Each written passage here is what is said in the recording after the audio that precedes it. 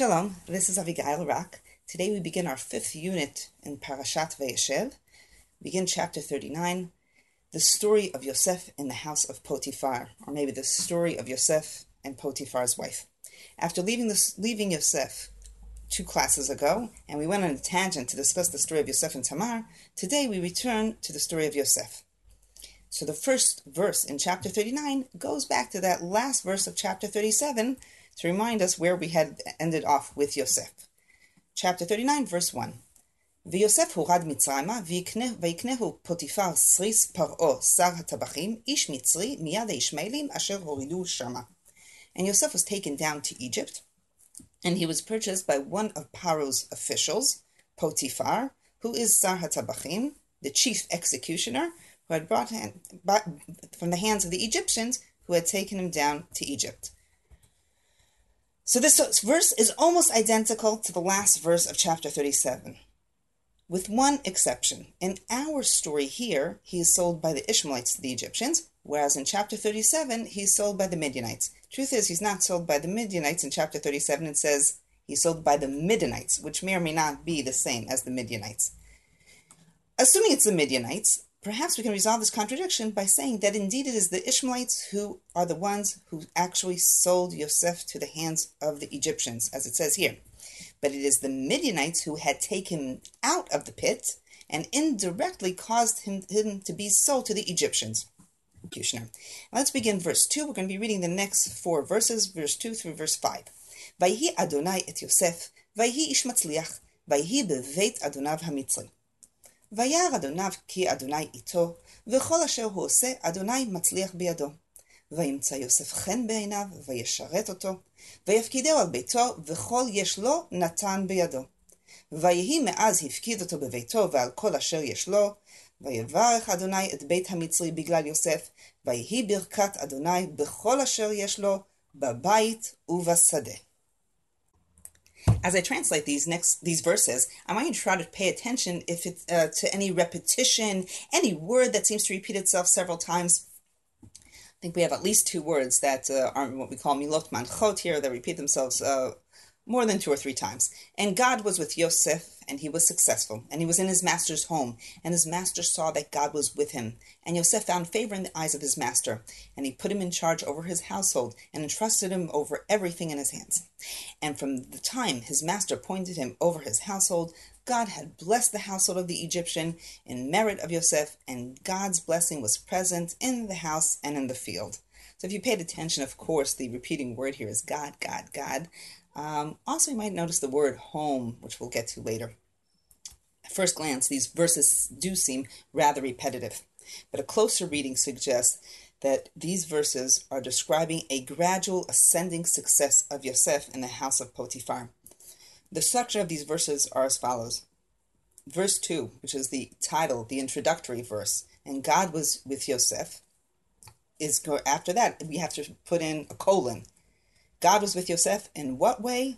The next few verses are going to describe in what way it manifests himself, God being with Yosef. His master recognizes that Yosef is exceptional, and he appoints him to be in charge of labor in the house.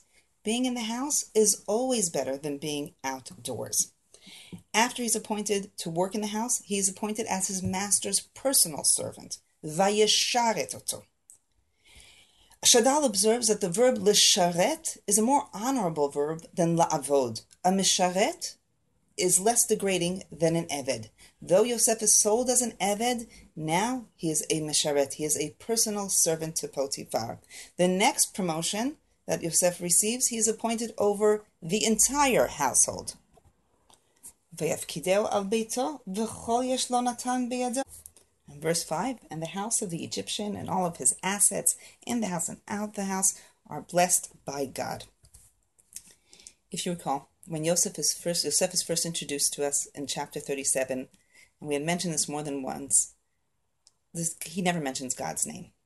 Yosef in chapter 37 is so full of himself, walking around talking about the family bowing down to him, flaunting his coat, not once attributing the dreams to God. One who is so full of himself has no room in his life for God. only once Yosef has been stripped of his coat and stripped of everything and going down to the pit, and from the pit he goes down to Egypt. Only once he has nothing, then does he begin to find God in his life.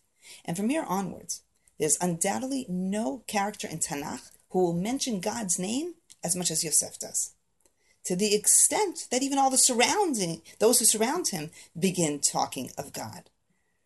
Vayar Adonav ki Adonai ito v'chol asher hu oseh Adonai matzliach biyado. His master recognizes God's presence around Yosef. Verse 6. ויעזוב כל אשר לא ביד יוסף, ולא ידע איתו מאומה כי אם הלחם אשר הוא אוכל, ויהי יוסף יפה תואר ויפה מראה. And Potiphar left everything he had in the hands of Yosef, and Yosef was in charge of everything. He did not concern himself with anything except the food he ate, and Yosef was good looking, was beautiful. There's a great deal of information here, which seems not to connect one to each other. It seems like we have like three segments to these verses. The beginning of the verse tells us about Yosef's responsibilities, everything is in care. Then we're told something about the food that Potiphar eats or doesn't eat. And then we're told of Yosef's beauty. So let's try to make some sort of cohesive understanding of this entire verse. So, Vayazov kol asher lo biyad Yosef v'lo yada ito me'uma. Potiphar left everything in the hands of Yosef, and he does not know of anything. Shadal suggests that this is a continuation of the descriptions of the promotions. If before he left Yosef in charge of the household, verse 6 tells us that Yosef does not need to give Potiphar any account of his dealings. He has a free hand in running the estate. And then the verse continues. Potiphar knows nothing except for food, according to this reading, except for the food that he ate. Potiphar cares about nothing. As the only thing he cares about, he has a meal at the end of the day. Potiphar is not involved with anything in the house. The only thing he sees, the only thing he knows, is his meal that he has at the end of the day. That's suggested by the Rashbam. Ramban tells us that this verse is not telling us about Yosef's success, but rather about him being trustworthy. Telling us that Potiphar leaves everything in the hands of Yosef, as he is trustworthy, and he's so trustworthy that the only thing Yosef takes from the house is his basic necessities, is his food. He doesn't take home a stapler. He doesn't take home anything that's not a basic necessity. And the Ramban writes there, unlike people that work at other people's homes who will take something beyond their needs. It says Yosef just eats his meal. Ibn Ezra brings an interesting commentary here. After telling us of Yosef's involvement in the household of Potiphar, we're telling that there's an exception to his involvement. He can do everything except there's one thing he can't do. The one thing that Yosef can't do is prepare food for Potiphar, because the Egyptians will not eat food prepared by the Hebrews, as is considered an abomination. And Ibn Ezra will mention later on, when Yosef's brothers come down to Egypt and they have lunch together, the brothers don't know that Yosef is not an Egyptian, and that's why Yosef has to orchestrate such things in such a way that the brothers eat in a separate room than Yosef, so that they can continue thinking he's really an Egyptian. So he said it's an abomination, and therefore he has control of everything. The one thing he can't do is prepare his meal. Shadal argues with this Ibn Ezra's idea and said, though Egyptians don't dine together with the Hebrews, they have absolutely no problem eating food that is prepared by Hebrew slaves, or even eating with a Hebrew slave. As was the custom of the time, that a slave was obligated to accept his master's faith. We're very familiar with this idea from all the laws of an Eved Knaani, a Canaanite slave who was obligated to circumcise and to keep all mitzvot that are not time-bound. And finally, fourth explanation, which at first might sound to the listeners very bizarre, and this is suggested by Rashi. When the Pasuk tells us that Yosef is in charge of everything in Potiphar's house, and that Potiphar did not withhold anything from Yosef except the bread which he eats, Rashi says that the bread here is euphemism for his wife. Yosef is allowed everything except his wife. I guess Potiphar knows his wife. As I said, this Perush might at first glance make us chuckle, raise an eyebrow, but in truth, this Perush fits in very nicely with the Pshat. All of the segments of this verse. Yosef has access to everything except to the wife, and it ends with, and Yosef was good looking. So this tells us there's good reason why Potiphar would warn Yosef to stay away from his wife, seeing Yosef and knowing his wife. But also later on in the chapter, when Yosef is having a conversation with Potiphar's wife, and he tells Potiphar's wife that Potiphar had entrusted him with everything and withheld nothing from him except you, for you are his wife. Let's listen to the words. Here it says in verse 6, Lo yadaito me'uma ki im halechem asher hu ochel. He trusts him with everything except for the bread. And in verse 8 and 9 later on says, Lo yada iti ma babayit. He entrusts me with everything. V'lo chasach mimeni me'uma kim otach ba'asher at ishto. And he did not withhold anything from me except you, for you are his wife. And it also fits in with the last segment, and Yosef yefeh tor v'yefeh mar'eh. So I'm not convinced that this cannot be a pshat answer. Now that we've explained the food, let's go to the last part, and Yosef was beautiful, and why is that described here? So according to Rashi, he said it fits in nicely. Sforno said that Yosef's beauty is a result of his status. This is continuing describing Yosef's success. Yosef works indoors, and if you work indoors, you look good. People who worked outdoors were sunburnt, were dirty. And here, Yosef is Yefeh Tor v'Yefeh Mar'eh. This is a description of his success. Shadal says that this last segment of the verse, and Yosef was beautiful, really should be read not as ending verse 6, but rather the introduction to the following verses, which we're about to read. Yosef is beautiful and good looking, which causes the next episode, and Potiphar's wife lifted up her eyes and saw Yosef. Okay, verse 7, ויהי אחר הדברים האלה, ותישא אשת אדוניו את עיניה אל יוסף, ותאמר שכבה עמי. And it was after these matters, and the wife of Yosef's master noticed Yosef, and said to him, come sleep with me. In general, whenever we see in Tanakh the words, and it was after these matters, ויהי אחר הדברים האלה, it always means that the story we're about to read is closely connected to the previous story. And after these matters, it came to happen, never means just nice words that connect the previous chapter with this chapter. It is always trying to tell us that there's a close, deep connection between the previous story and the story we're about to read, very often a relationship of cause and result. Had Yosef been a common slave, it is unlikely that Potiphar's wife would have noticed him. It is only once he is promoted and spends a great deal of time in the house that he is noticed by her. And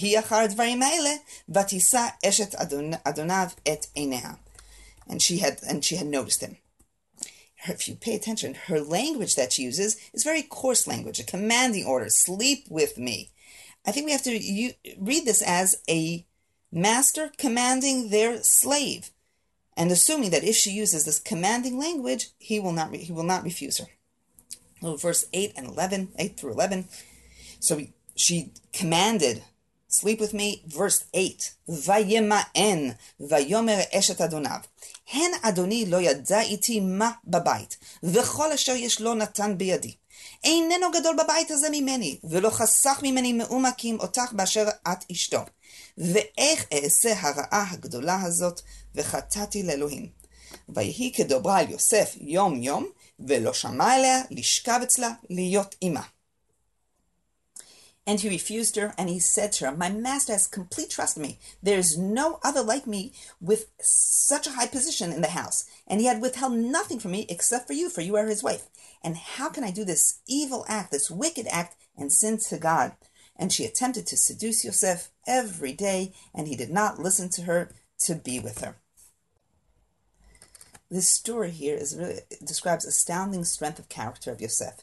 The ability to defy his master's wife, not to mention Here he has an opportunity to be with a woman. Here he has an opportunity not to feel like a slave. It is difficult not to contrast this story to the previous story of Yehuda, when he chooses to go to a prostitute he sees on the way. As a matter of fact, Ibn Ezra points out the juxtaposition of the story of Yehuda and Tamar and the story of Yosef with the wife of Potiphar to show us the contrast between Yehuda and Yosef. Yosef succeeded in overcoming his desire in a place where Yehuda had failed. And I think the contrast is even greater than that. It's not just here he succeeds in a place where Yehuda has failed, where Yosef has really good reason to be seduced. When's the last time we saw Yosef with a woman? When's the last time that he could feel so good about himself? That here he is desired by his master's wife. So that's Ibn Ezra's very important point as far as the juxtaposition of the two stories. Yosef, in trying to push off with the wife of Potiphar, makes the following argument. And how can I do such a wicked thing and sin before God? What's wicked about this act is that it is a betrayal of his master who had trusted him. And therefore, even if the master is never going to find out, it is nonetheless considered a wicked act in the eyes of God. And that's why we have that repetition. This is a sin also in the eyes of God. And he refuses her, pushing her off. And then that fatal day comes, verse 11. Vayhi kayom hazeh vayavo habayta lasot melachto ve'ein ish me'anshei habayit sham babayit. And it was on that day and he came home to do his work, and none of the people of the house were home at that time. The word that repeats itself 3 times in this verse is the word home, house. Vayhi kayom hazeh vayavo habayta anshei habayit sham babayit. Home, home, home. As a matter of fact, this word, if you paid attention, appears several times in this entire chapter. It appears 19 times in this very story. And in general, in the entire story of Yosef, it appears numerous times. The story here is a story of Yosef trying to find himself a bait, a place to settle. Yosef was kicked out of his home, and he's now looking for a home. And when we read very closely this verse, and he came home, one certainly gets the impression of Yosef's test here. Here, a woman is giving Yosef attention. He has a rare opportunity of feeling that he, too, has a home.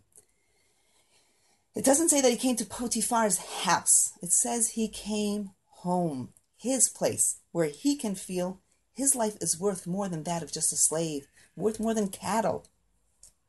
And perhaps that's why he chooses to come home. He chooses to come home, and he chooses to come home when no one is home. This is no coincidence that he chooses to come home when no one is home. And the reader, I believe, gets the feeling that Yosef is really torn here. Yosef is looking for that warmth. He's looking for that attention. He's looking for that home. And that's when he comes. And the reader really doesn't know, without knowing the ending, the reader here doesn't know how is this going to unfold. And here the story, the next verse is about to take a surprising shift. He comes home, and verse 12, ותתפסהו בבגדו לאמור שכבה עמי, ויעזוב בגדו בידה, וינס ויצא החוצה. She grabbed onto his clothing and said, lie with me, and he left his clothes in her hands and ran out. He runs out of the home. He comes to the home, but he's going to run out of the home. Here, once again, we have in our story the clothing, the beged. Said clothing is going to repeat itself in the stories of Yosef several times. She grabs onto his beged. Beged is written in the Hebrew in a very interesting way. Vatitpeseu bibigdo. Bibigdo is grabbed onto his betrayal. She might have seized the moment when Yosef could be seduced. And the greatness of Yosef here is when Yosef gives up his beged, leaves his garment in her hands. This is the second time since we've met Yosef in chapter 37, where Yosef is going to lose his clothing, once by force of his brothers, and here he chooses to leave his clothing. When Yosef's ketonet is torn off, Yosef is stripped not only of his ketonet, but he is stripped of his status, the beloved child. Here too, his clothing represents his high status in the house of Potiphar. I imagine a servant in the house of Potiphar has different clothing than the slaves that are working outside. But here, unlike in the story of the Ketonet, where it is forced upon him to give it up, here he willingly gives up that status. Vayazov bigdo. It doesn't say that he is forced to give it. He leaves it. Yosef has come a long way from the Yosef that we met in our first class, where Yosef is flaunting the Ketonet. We're living up the dreams, living the Ketonet, to Yosef here, who is willingly giving up his clothing. As soon as he runs out of the house, the wife of Potiphar raises her voice loud and cries out. And we'll be reading now verse 14 through 18. ותקרא לאנשי ביתה, ותאמר להם לאמור, ראו הביא לנו איש עברי לצחק בנו. בא אליי לשכב עמי ויקרא בקול גדול, ויהי כשמעו כי הרימותי קולי ויקרא, ויעזוב בגדו אצלי, וינס ויצא החוצה. ותנח בגדו אצלה עד בוא אדוניו אל ביתו, ותדבר אליו כדברים האלה לאמור, בא אליי העבד העברי אשר הבאת לנו לצחק בי, ויהי כהרימי קולי ויקרא, ויעזוב בגדו אצלי, וינס החוצה. She called to the people of her house and said to them, Look, Potiphar had brought us this Hebrew man to mock us. The word that's used in the Tanakh is litzachek. Litzachek is a difficult word. Sometimes it has sexual connotations. He had come to sleep with me, and I had cried out. When he heard my cry, he left his garment with me and ran out. She left his clothing by her till her husband returned, and she told him these words, The Hebrew slave you had brought us came upon me to mock me. Again, that word litzachek. And as I screamed, he left his clothing in my hand and ran out.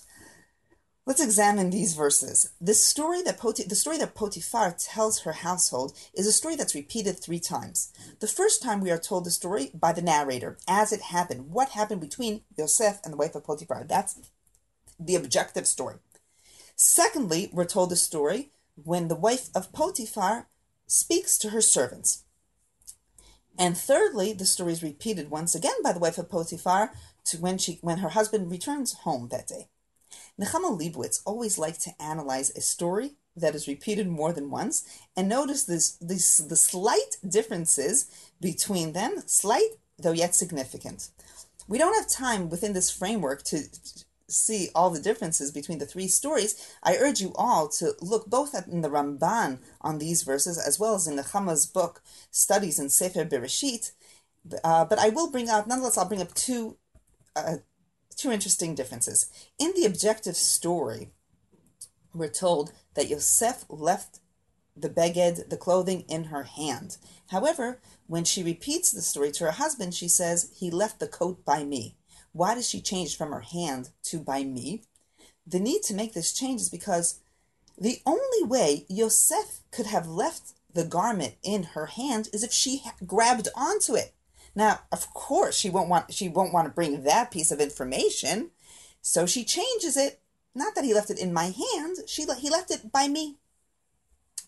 Also, an additional difference, when she speaks to the people of the household, to the servants, she is interested in their empathy. She's interested in them identifying with her. Therefore, she says, look, Paro, had brought to us this Hebrew man to mock us.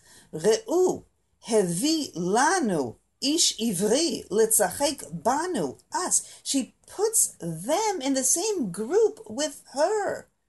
Generally, a slave will naturally identify with the slave. She wants them to identify with her. So she makes them into a common group who she and the slaves have the common enemy, Yosef, who's betraying them, attacking them. However, when she talks to her husband, then she doesn't say us. Doesn't say she come to us or to mock us. She says to mock me, litzachek bi. When the wife of Potiphar talks to her husband, she wants her husband to view this as a personal offense. And therefore she says litzachek bi. Let's go on to verse 19. ויהי כשמוע אדוניו את דברי אשתו, אשר דיברה עליו לאמור כדברים האלה עשה לי עבדך, וייחר אפו. When his master heard these words of his wife, he was angry. And as we will see from the verses that follow, it's not clear who he's angry at. I want to read this verse again. Upon hearing the words of his wife, saying that this is what your servant has done, he was angry. And the verse does not end with, he was angry at Yosef.